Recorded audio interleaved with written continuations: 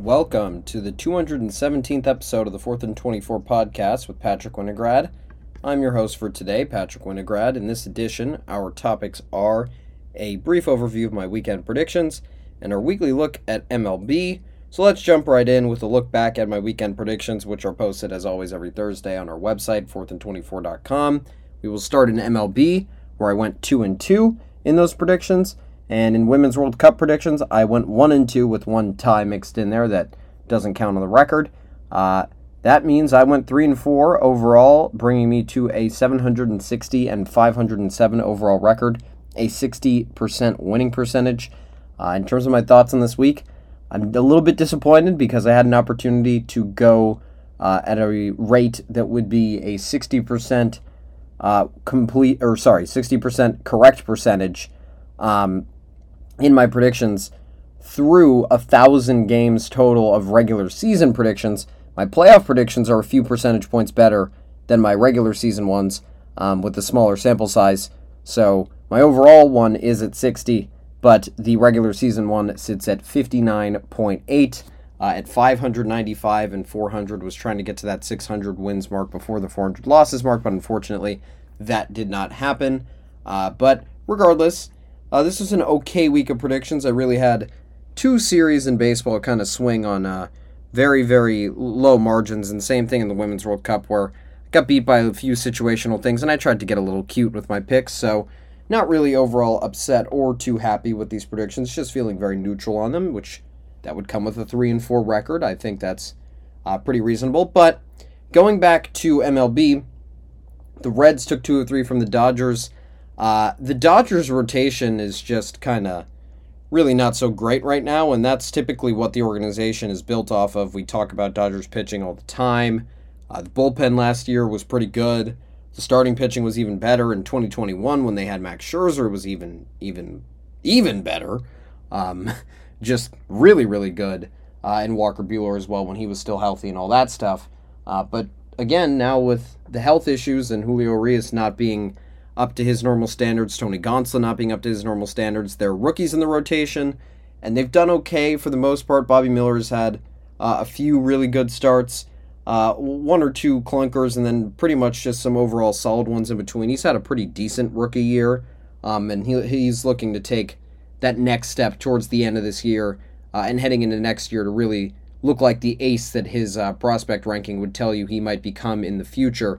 But despite the fact that you could say he hasn't really grown into himself yet, he still has a 6-2 record and actually has the best ERA on the staff other than Clayton Kershaw of healthy pitchers, or pitchers that will be pitching this year, I should say, because Dustin May did have a better ERA as well, but he's not coming back this year.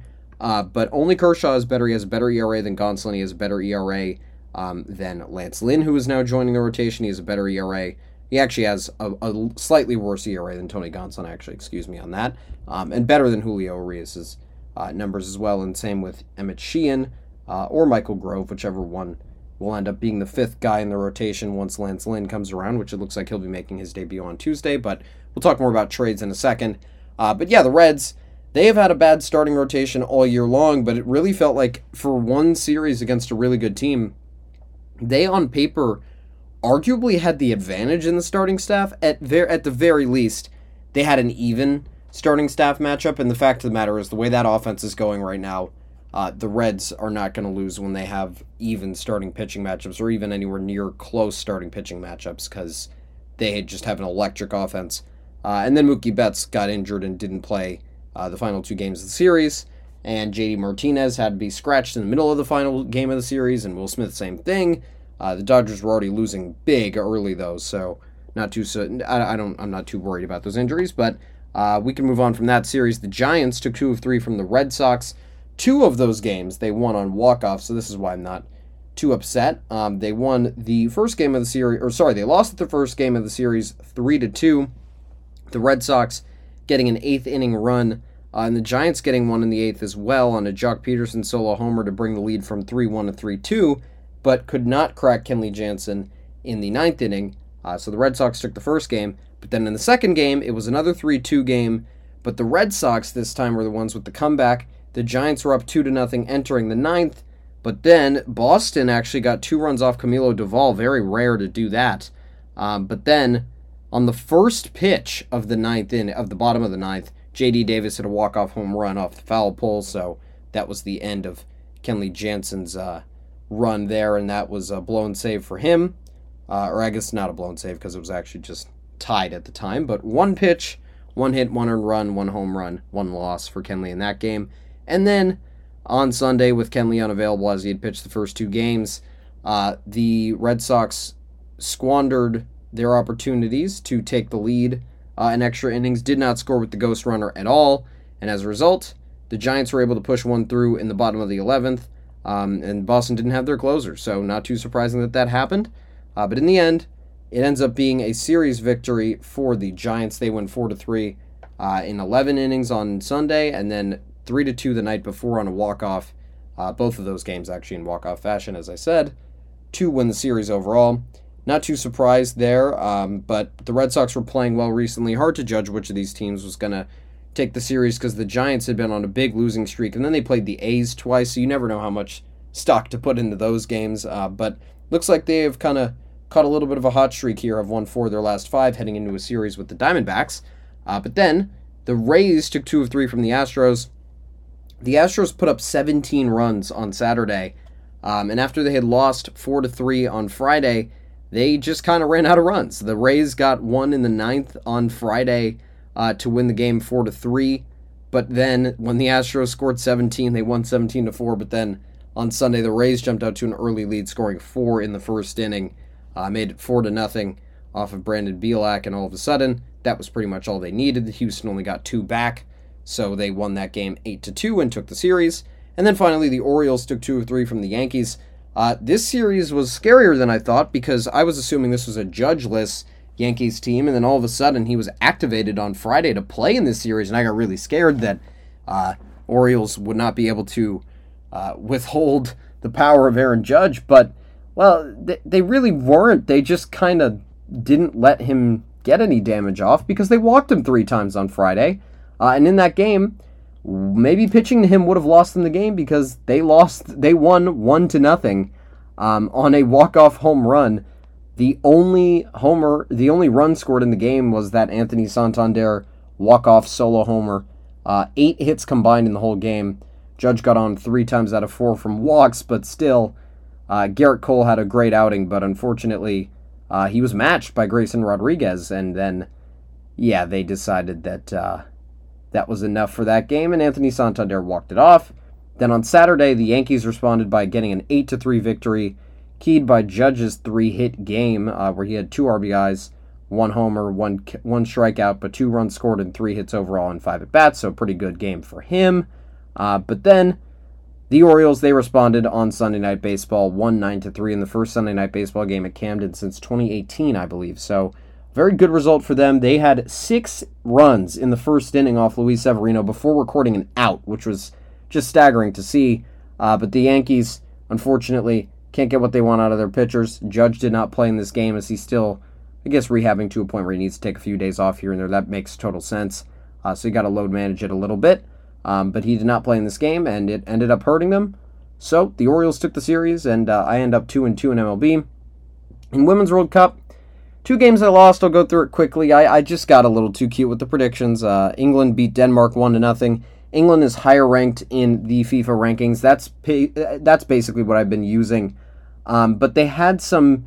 I mixed a little bit of the FIFA rankings with how teams have come into the tournament and how teams have played in the tournament. And England, they won their first game against Haiti, but only 1-0. And they had just had a draw against Portugal in a friendly before and lost to Australia. And beaten Brazil on penalties, so they weren't necessarily playing their strongest, or in their strongest form heading into the World Cup. So I figured there was a chance for Denmark to pull off the upset after they had pulled off a 1-0 victory over China, and had some competitive games against other teams, beating Japan, beating Sweden in April, and beating Uruguay and also Norway on their way to preparing for the Women's World Cup. So I thought there was a chance Denmark could win, but unfortunately, got that one wrong. Got a little too cute with that prediction. Same thing with France against Brazil. My overconfidence in Brazil was because they scored 4 on Panama. They had 4 against Chile in a friendly before that. They'd beaten Germany, and then they had gone to penalties with England before, so I assumed they were going to be able to handle the challenge of France, but France was up to that challenge themselves, and they end up, after actually having a rough first game of the tournament, tying with Jamaica, which is another reason why I had picked Brazil in this game. But France was able to actually play very well, play up to their standards, get the victory, a 2-1 victory, and put themselves in a decent position to advance to the next round, although they are still behind Jamaica, who secured a draw in their match with Panama, but now they're going to have to play France, so we'll see what happens with that. That'll be a very interesting game there with Jamaica plays Brazil, and they will have to be the ones duking it out for the last spot in the group, most likely, as France plays Panama, who's the weak link of the group. So that's pretty interesting. We'll see what happens there. But then you have Switzerland and New Zealand. Speaking of the group stage kind of results, New Zealand, they needed a victory in this game. If Norway got a certain amount of goals and beat the Philippines, Norway ended up winning by 6, so they had a better goal differential than New Zealand on the same amount of points. And unfortunately, New Zealand not able to get a goal in this game against Switzerland, as Switzerland was playing for first place in the group just with a tie, no matter what. Or just in first place with a tie, as long as the Philippines didn't beat Norway, and that didn't look too likely. So in the end, New Zealand's loss to the Philippines comes back to bite them. That is what you would expect, but also kind of forgot about that dimension when making this pick, that Switzerland could just be playing for the tie. That is what they did. They executed their strategy. So I feel like I should take some credit for it, but I'm not going to. And then finally, Sweden beat Italy 5-0. This match was supposed to be a lot closer on paper, but Sweden just came out very, very strong, potentially a little bit upset by the fact that they had almost dropped their match to South Africa, had to come back from 1-0 down and score a goal in the 90th minute, too, to get their second goal and take the victory. But they came out on fire, and they just didn't stop. They got all of their goals they got 4 of their 5 goals in the first half, 1 in stoppage time in the first, and then 1 in stoppage time in the 95th minute to get the goal that made it 5-0 over Italy. Not sure how necessary that's going to be. Don't really think that'll affect their ability to advance at all. But Sweden getting that victory, and that was the only prediction I won this week in the Women's World Cup. So again, 3 and 4 combined. But now we will move on to my review of the MLB, starting, of course, in the American League East. After the Rays' long run at the top, it is finally time to let the Orioles take over. They are atop the division for the second week in a row, 1.5 games ahead of the Tampa Bay Rays. Same number of wins for both teams, but the Orioles with 3 fewer losses. You can always win more games, but you can't lose less games, so very important that they're ahead in the loss column. 64-41, the record for the Orioles, a .610 winning percentage. Only the Atlanta Braves are better currently, both in win total and in win percentage. But the Orioles, they're 6-4 in their last 10. They just took the series from the Yankees. I still think they can win this division. I still think they will win this division. I just don't know if they can actually compete in the playoffs without slightly better starting pitching. They probably need an upgrade or 2 at the deadline, but they only have about, 48 hours probably by the time this releases for them to actually do that, but it's about to be a flurry of moves going on. But for now, limited trade action. Actually, no teams in the AL East have made really significant trades. The Blue Jays have made smaller ones that I'll talk about in a bit, and one bigger one earlier today. Recording this on Sunday night for that information if you're wondering what I mean by earlier today. But the Rays, they're in second at 64-44. Like I said, they took that weekend series from the Astros, so that was a pretty good result for them. But overall, it's been rough for the last few months, last few weeks, however you want to categorize their period of slumping down below the mean a little bit. But then you have the Toronto Blue Jays, who are kind of the only teams that have really made trades so far. They, today, did make one tiny move. They acquired Jordan Hicks from the Cardinals. I guess, you could say that's actually bigger than a tiny move now that I think about it, but we'll just have to see what happens with that. They DFA'd Mitch White as a result, gave up only a little bit in return. So we'll have to see what happens with that, but they are really bolstering their bullpen. They also have Genesis Cabrera from the Cardinals as well, although that I don't think was a trade. I think he was actually DFA'd and then signed by the Blue Jays, so don't really know how to classify that acquisition. It was either the typical he didn't clear waivers and they had to maybe give up a prospect for him, so the Cardinals didn't necessarily walk away with nothing, but I'm not actually too sure. But regardless, pretty obvious that the Blue Jays are trying to remake their bullpen, especially their middle relief, while the rest of their roster they think are solid. I think that's a fair thing for them. I think that Jordan Romano is a very solid closer. He is injured right now, though, so that's going to be important to see how they deal with that. But despite his injury, very solid closer, probably will be back for the postseason. And their starting pitching is pretty good. I think they feel like they can rely on Jose Barrios as a second starter, and Kevin Gausman is definitely a worthy first starter, so don't really have any issues there. So I think the Blue Jays are probably feeling pretty good about everything but their bullpen, and they're just relying on their bats to be hot at the right time, which I think is about all they can do strategy-wise. Can't rely on much else, and I should also mention Chris Bassett has been pretty good this year, and Yusei Kikuchi. They really have 4 pitchers who are all under 4 ERAs. Very, very good to have in your starting rotation as a playoff team. And, maybe they're even relying on Alek Manoah to get back to his former form. We'll have to see if he can do that. Not quite sure yet. Results definitely still to be determined on that experiment. He's had some good moments and some really bad moments in his, his rehab stint and then just coming back after the All-Star break. But I'll move off of the Blue Jays. They are 59-47, 5.5 games back in the AL East. And then in the wild card, they hold the number 2 overall spot behind the Rays, who are 4 games ahead of them.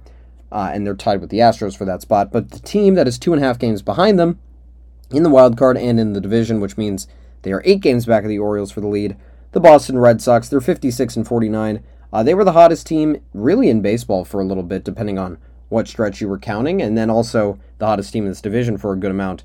But unfortunately, lost that series over the weekend, like I said, to the Giants, 5-5 in their last 10, and that is the same record that the New York Yankees have in their last 10. They are 55-50 on the season, though. 1 game back of the Red Sox. They are 3.5 games out from Houston and Toronto, who are tied for that final wild card spot and the second spot, depending on, I don't know how you want to classify that one, because it gets a little confusing if you don't clarify that it's the final one, but they're also technically tied for the second spot.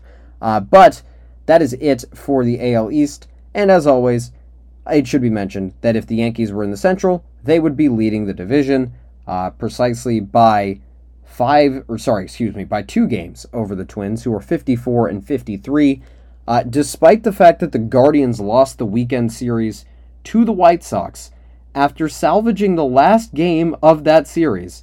They split the series. It was a 4-game series. But despite a split against the White Sox, the Guardians are a half a game back at 53-53 because the Twins went on a 5-game losing streak, potentially at the worst point in the season you can do that. Just really disappointed in the Twins because you look at the competition. We talked about it last week that they had that winning streak, but it was against the A's, the Mariners, and the White Sox, and all of a sudden they played the Mariners again, and this time the Mariners took 2 of 3 instead of a split of the 4 games before, and then they lost all 3 games to the Royals after losing the last 2 of the Mariners series. Just embarrassing by the Twins, honestly. And for their players, really, this is the time to kick it into high gear. We're seeing that the Padres, who I'll talk about in a second, won a weekend series, and all of a sudden they're now not going to sell at the deadline. The Cubs have played really well, best team since the All-Star break, and record 11-4 heading into the day. And now they won't sell. They won't give up Stroman. They won't give up Bellinger. And then here you have the Twins, who probably would be buyers, but the way that they're playing, I mean, you just got to kind of just let this roster figure it out for the rest of the year. There's really no point in going all in on this team. They're not really performing up to the level that you would say, we're going to go all in with this group and it's going to go very well. I mean, yes, you may perform well over the course of the year, but I don't think it's going to be the most amazing thing if they went all in. And they did make a very, very, very small scale move, acquiring Dylan Floro for Jorge Lopez, which is interesting because last year they acquired Jorge Lopez from the Orioles, and he just hasn't had a great season. He has a 4.86 ERA on the year, and meanwhile Floro has a 4.39 ERA on the year, so they get an upgrade in ERA Just, a different look with the pitcher that you're looking at there. Really, it's kind of just an even trade. Both of those teams, the Twins and the Marlins, not the type of trade that their fan bases would probably be too happy with going into maybe 2 or 3 weeks ago. But at this point, you have to see the rationale in it because both of those teams just haven't played well going towards the deadline, and it's kind of a bad move to buy in a year that's so competitive while your team is slumping. It just doesn't feel right. But 4-6 in their last 10 overall, even after losing 5 games. So clearly, they've shown the signs of life coming out of the All-Star break. They've just fallen back off since then. Up at the Guardians, now in second, like I said, a half game behind them, which now makes 2 teams in this division that have positive run differentials. I guess that's kind of a positive. That's something they have over the NL Central. But then you have the Tigers. They're 47-59 on the year, 6.5 games back, 3-7 in their last 10. You have the White Sox, who are 43-64, 11 games back, and the Royals, who are 32-75. They're 22 games back. Gonna breeze through all those teams, but I will say they will be important. You should know the guys on their roster over the next few weeks or so, because those are the 3 teams that are the probably, other than maybe the Rockies and the A's, I would say those are the 3 teams that are the obvious sellers with really actually having talent to give up, I should say, because, if you're a team like the Nationals, they got rid of all their long-term talent a long time ago, and got those prospects in return, and that's the team they're rolling out with Mackenzie Gore, with C.J. Abrams, with Josiah Gray, Keibert Ruiz, who they got from the Padres and from the Dodgers in various trades. Obviously, Juan Soto and the Scherzer, Trey Turner deals are what I'm talking about. But the Nats don't really have many players left over that are kind of short one-year rentals. Just don't have many guys to trade, but they will try to trade off the margins. We'll see what there is on the margins, but going back on topic, that is what those teams in the Central will be doing. Eduardo Rodriguez's name has been thrown out a lot. Michael Lorenzen's name has been thrown out a lot. 2 starters that the Tigers have, Jason Foley out of the bullpen and Alex Lang, also very, very capable pitchers. Probably the Tigers might have 4 of the best 6 or 7 arms still on the table, depending on what you define as on the trading block. But the Tigers, they will definitely be sellers. We just have to see who it will be and where they will go. The White Sox have already proven they're sellers. They already gave up Lucas Giolito and Kendall Graveman and Reynaldo Lopez and Lance Lynn and Joe Kelly, all to various destinations. I will talk about those destinations in a second because we're about to find one of them. But they are definitely sellers as well. The Royals gave up Aroldis Chapman a long time ago, way earlier in the season before it was really deadline talk time. But the Rangers continue to be aggressive. And speaking of the Rangers, they are 60-46. They have lost 3 games in a row, 3-7 in their last 10. And yet, despite all of that, despite the fact that the Astros just needed to take 2 or 3 from the Rays to end up atop this division by the end of the weekend, the Rangers went all in acquiring Max Scherzer at the deadline, a really big name that maybe not many expected to be on the move maybe, a few weeks ago, but at this point, with how the Mets season has gone, definitely makes sense for them to sell. And Scherzer opts into his deal. The Rangers do give up Luis Angel Acuna, who is Ronald Acuna's younger brother, who's a really, really big-time prospect, not just in name value, but just the stats he's putting up are ridiculous, and he's a very, very young player as well. But the Mets getting a good return on that, but they're also paying down some of the salary to get that good of a return back. But the Rangers will be paying him for next year's salary, which we'll see how that works out. But Scherzer and DeGrom will be on the same team again. That obviously was the thing on the Mets last year, but now all of a sudden it is in Texas. And we'll see who else may join that rotation later on. It's very interesting to watch what will happen with them because they're still apparently targeting other pitchers at the deadline, which is just extremely, extremely, extremely aggressive. The Rangers have been. So they're impressive, honestly. What they're doing at the deadline, it's really a show of going as all in as you can possibly go for players. So I give them credit for that, honestly. I really don't have many words other than to say I'm giving them a lot of credit for making moves and trying to get even better. And they're also now finalizing a deal. They have finalized a deal to get Jordan Montgomery and Chris Stratton from the Cardinals. So that's another starter that the Rangers have gotten. Just way too many starters on that team. But you look at a team like the 2021 Dodgers and you think he might have it all, but then all of a sudden Max Scherzer's arm starts bugging him a little bit. he's a little bit injured. Walker Buehler has to step in, throw on a little bit of shorter rest. The Braves are able to tattoo him, and then Scherzer makes his next start a little bit injured, and all of a sudden the Dodgers are out of the postseason. Braves end up walking on, and as we know, winning the 2021 World Series. So when you think of things like that, you just never know how many pitchers you're going to need. I mean, I think even the Dodgers last year would tell you that they thought they were going to be fine with the pitching they had, but then all of a sudden, one bad start from Tony Gonsolin, Dustin May not quite up to what they thought he was going to be by the end of the season because his rehab hadn't progressed so well, and all of a sudden, now the Dodgers don't have enough starting pitchers. So you never know what can happen. The Rangers having 7 or 8 is not a bad thing at all, especially because they have 7 or 8 going into next year. DeGrom obviously not a factor for the end of this year, so it's more like 6 or 7 now, and then one more add-on next year, and then we'll just have to see if, maybe they move some of those guys in the offseason potentially as a result of that, and then just trying to get another player on the margins, maybe rebuilding their farm even to get more players next year. We'll see what they do with that.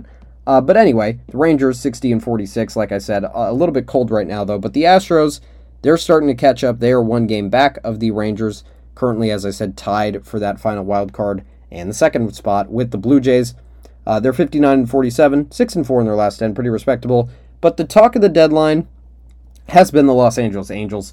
They have made the most moves, and not even by acquiring players, but just by dangling Shohei's name out there, trying to find the guys that they could get back in return, and potentially not getting the ridiculous return that they might want to get a player that is just a ridiculous player on his own, and provides enough wins that you should overpay for him.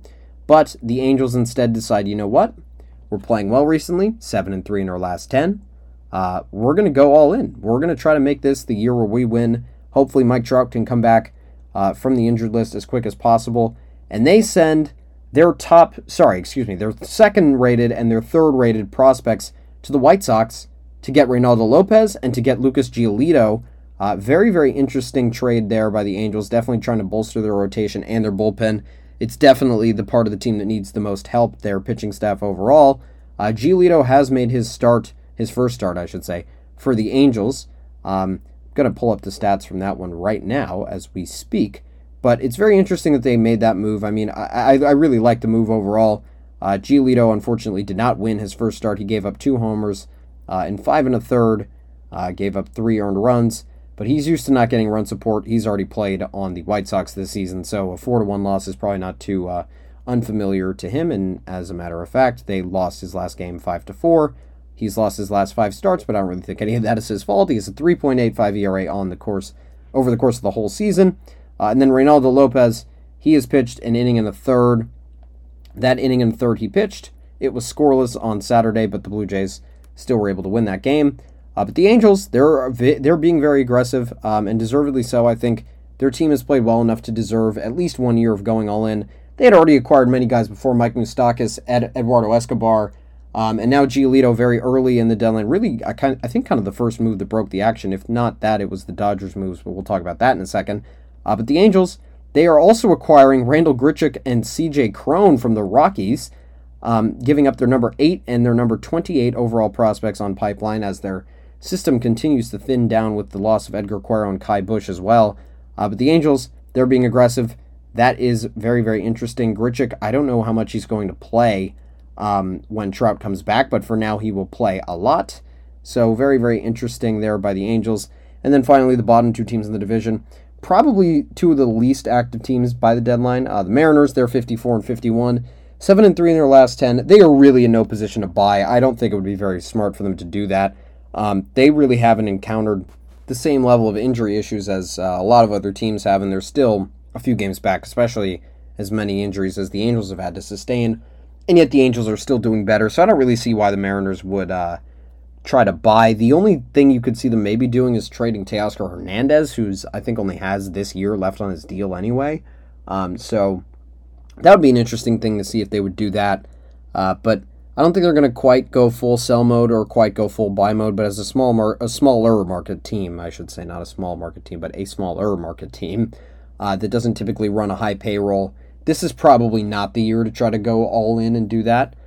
They made their playoff appearance last year, snapped the drought, and they're still playing well, but just need to maybe wait until next year and see if things can go better overall. Get those rookies ready, Brian Wu to keep playing, and Bryce Miller as well, to keep pitching better as the year goes on. And then finally you have the A's, who are 30-77.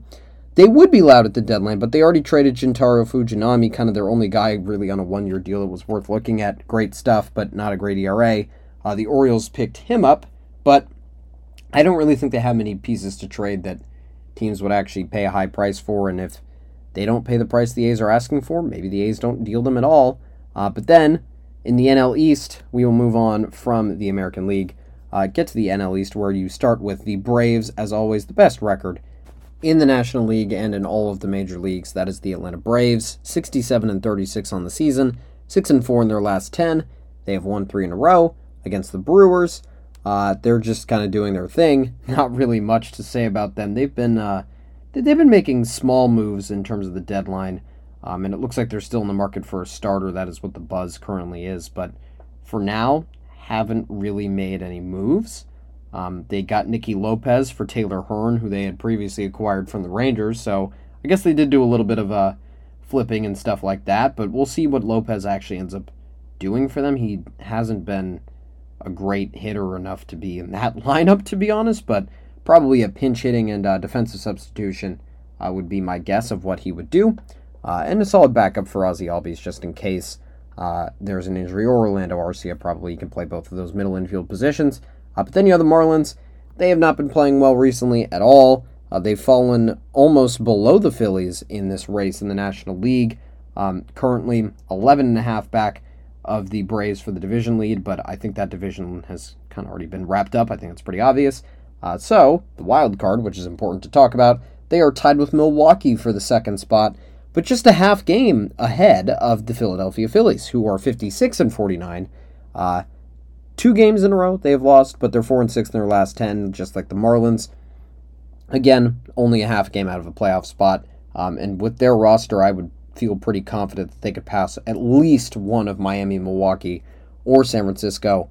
They've already climbed ahead of Arizona, who we'll talk about that in a second. But then you have the Mets, who are 50-55, obviously made noise for selling and giving away Max Scherzer. And finally, at the bottom of the division, the Nationals at 44-62, 24.5 games back. But they're 6-4 in their last 10, actually tied with the Braves for the best record in this division over the last 10 games. And then moving on to the NL Central, it is the Cincinnati Reds who have taken over first place. That is by virtue of their series victory over the weekend over the Los Angeles Dodgers. 7-3 now in their last 10. They joined the Cubs on the positive side of the run differential criteria with their victory, their 6-run victory over the 9-run victory, over the Dodgers on Sunday. They are half a game ahead of the Brewers, who are currently in the second wildcard spot, also tied for the last wildcard spot with the Marlins. They have lost 3 in a row. They got swept by the Braves. 4-6 in their last 10 after taking so many series from the Reds and taking the overall season series. The Brewers have not been quite as good against the rest of the league, and as a result, it is the Reds who are leading the division currently. And all of a sudden, not too far behind, the team with the best run differential in this division, and actually the fourth best in the National League, behind only the Padres, which is very interesting, the Dodgers, and the Braves. It's the Chicago Cubs who are now not going to sell. That is the rumor out there. They are 8-2 in their last 10, above 500 for the first time since May.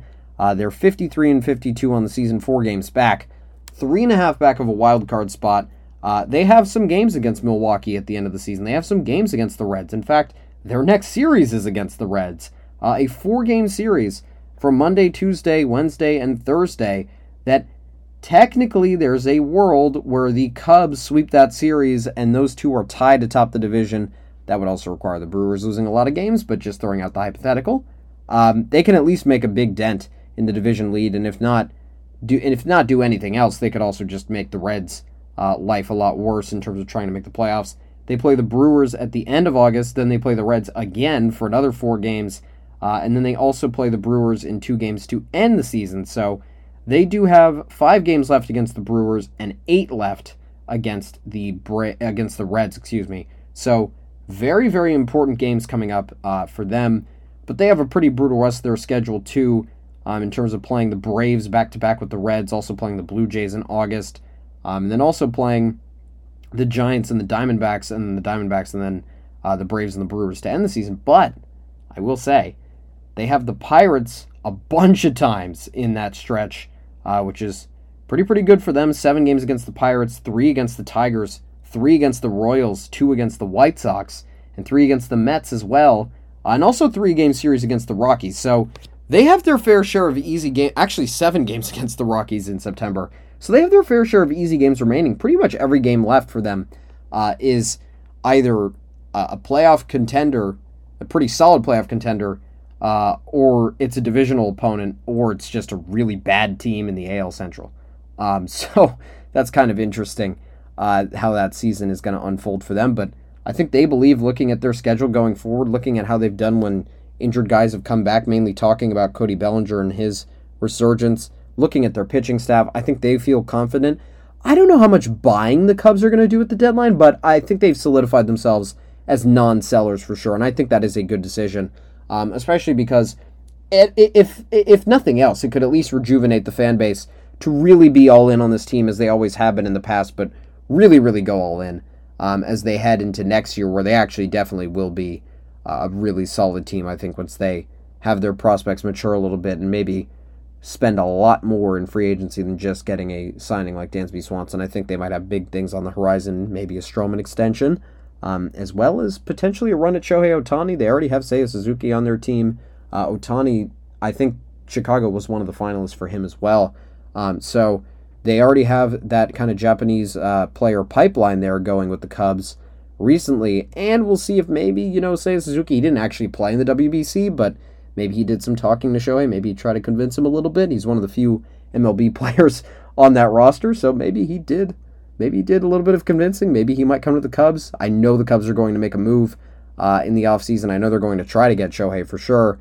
But in the bottom of this division, I'll get off the Shohei talk. You have Pittsburgh and the Cardinals, both at 47 wins. The Cardinals made it obvious that they're selling, flirted Nolan Arenado's name out there a little bit, but 3-7 in their last 10. Had the unfortunate job of playing the Cubs over the weekend, so that didn't go too well. But the Pirates, they are 47-58. They are 1 game ahead of the Cardinals. They're 6-4 in their last 10, but they just traded Carlos Santana away within the division, actually, to the Brewers. I should have mentioned that when I was talking about the Brewers, but still, he had a home run today against the Braves, didn't matter, but an interesting decision, to say the least. A lot of interdivisional trading recently that I didn't really expect, but, as a Dodgers fan, you would hope maybe that could lead to some guys from the Padres being offloaded there. But first of all, I think for many reasons that would never happen. And second of all, it wouldn't happen because the Padres aren't selling anymore. But speaking of that division, let's go to the Dodgers division. They are the leaders currently, despite being 4-6 in their last 10. And nobody has been playing well in the NL West recently. 59-45, just dropped series to the Reds and the Blue Jays after taking the first 3 series after the break. Over the Mets, the Orioles, and the Rangers. So had some tough opponents, played up to their competition, had some tough opponents later, played down below their competition, and this week we'll get a little bit of a reset by playing the Oakland A's. So hopefully the Dodgers can sweep there if you're a Dodgers fan like I am.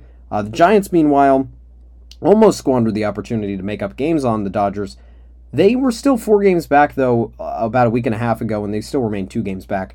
Probably should be a little closer considering that the Dodgers lost 2 series in a row at home, something that LA doesn't do very often. One of the best home teams in the league, if not the best, behind maybe only the Braves and a few other teams. But the Giants, nonetheless, 58-48. Their walk-off win on Sunday was a big deal because it means they are 3 games back of the Dodgers heading into the series against the third-place Diamondbacks, 56-50. They are 2-8 in their last 10. They now have a negative run differential on the season. This team has been falling off a cliff for weeks now, and it's really unprecedented to say the least. They even got Merrill Kelly back recently, and I don't know if he won his start or not. The Mariners took 2 of 3 from them, after the Cardinals took 2 of 3 from them, after the Reds swept them, after they did take 2 of 3 from the Braves, but that was only after getting swept by the Blue Jays. So really not a good July at all for the Diamondbacks. They started off July with the win against the Angels, and they were 50-34 at the time. 16 games above 500. They are now just 6 games above 500. So they started July 50 and 33. They're about to end July 56 and 50. So if you can do the math, they went 6 and 16 so far this month. 6 and 17 so far this month with one game remaining against the Giants.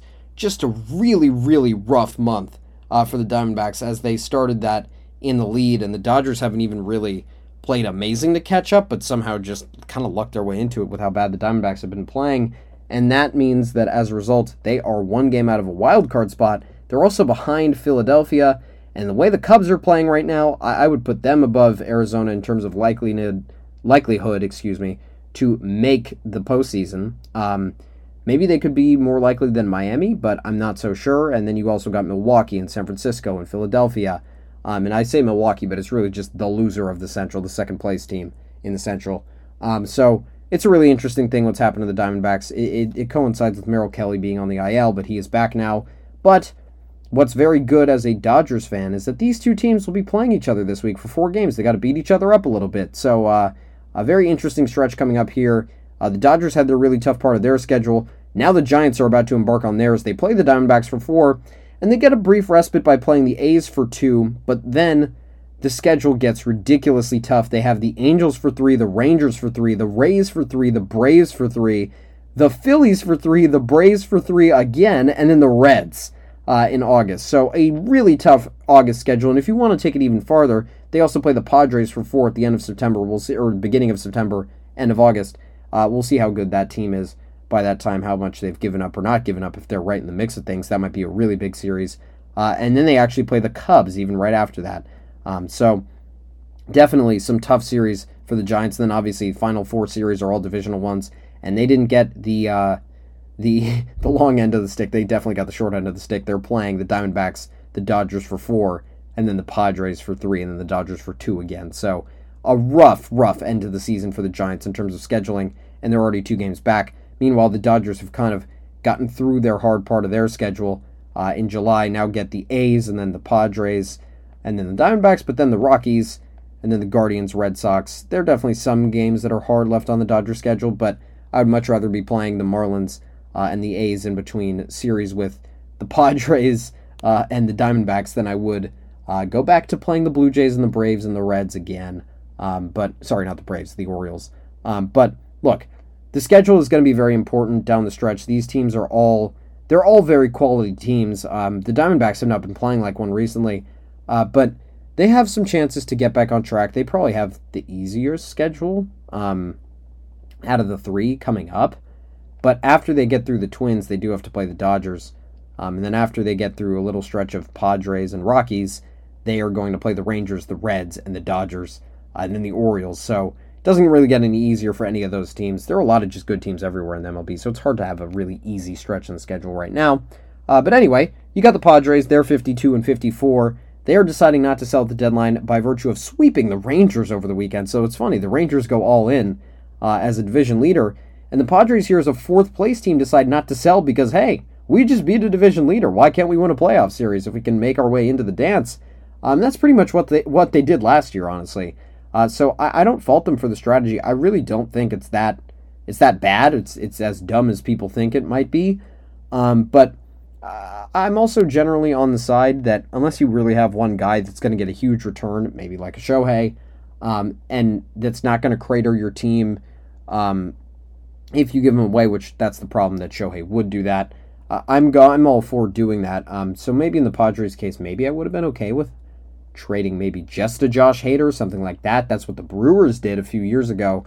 But the problem is that might deflate the clubhouse anyway, so it doesn't really matter how much opportunity there is to actually make up games still. If you kind of deflate the clubhouse, it's probably going to just make everything worse anyway. But the Padres, 8 games back of the Dodgers for first, and they're 6 games back of the Giants, who hold that number 1 wildcard spot, 5 games back of the Marlins and the Brewers, tied for the final spot, but they did win that series over the weekend. Sweep that series, I should say, and they're 6-4 in their last 10. And then finally, you have the Rockies, who, unlike last year's trade deadline, they have made a move so far. Congratulations, Rockies, you made a move. You didn't sit out the deadline this year. 41 and 64, 18.5 games back, 4-6, a complete non-factor in this division, as always. Well, I shouldn't say as always, as since the Arenado and Story era ended. But that will wrap up this edition of the 4th and 24 podcast. Please be sure to check out our next podcast, which will be on Friday, August 4th, where we will have our second college football preview podcast, second of 4, I should mention. That will be talking about the Group of 5 and Independence. Yes, we're building up the suspense before you learn any playoff teams are revealed because we haven't revealed any yet. We'll see if the Group of 5 has one. Maybe they do. Maybe they don't. I don't think they do. Maybe they do. Maybe the Independents have one. Notre Dame is always poking their name around. But anyway, in the meantime, be sure to check out my additional content, including my MLB Power Rankings that are updated every Wednesday, my picks for next weekend's games that will be posted as always on Thursday, and my predictions for the entire college football season, which have been posted, so you might be able to figure out without the suspense of waiting who I have in the playoff. All of that on our website, 4th24.com. That's the number 4, THAND, the number 24.com. Thank you for listening.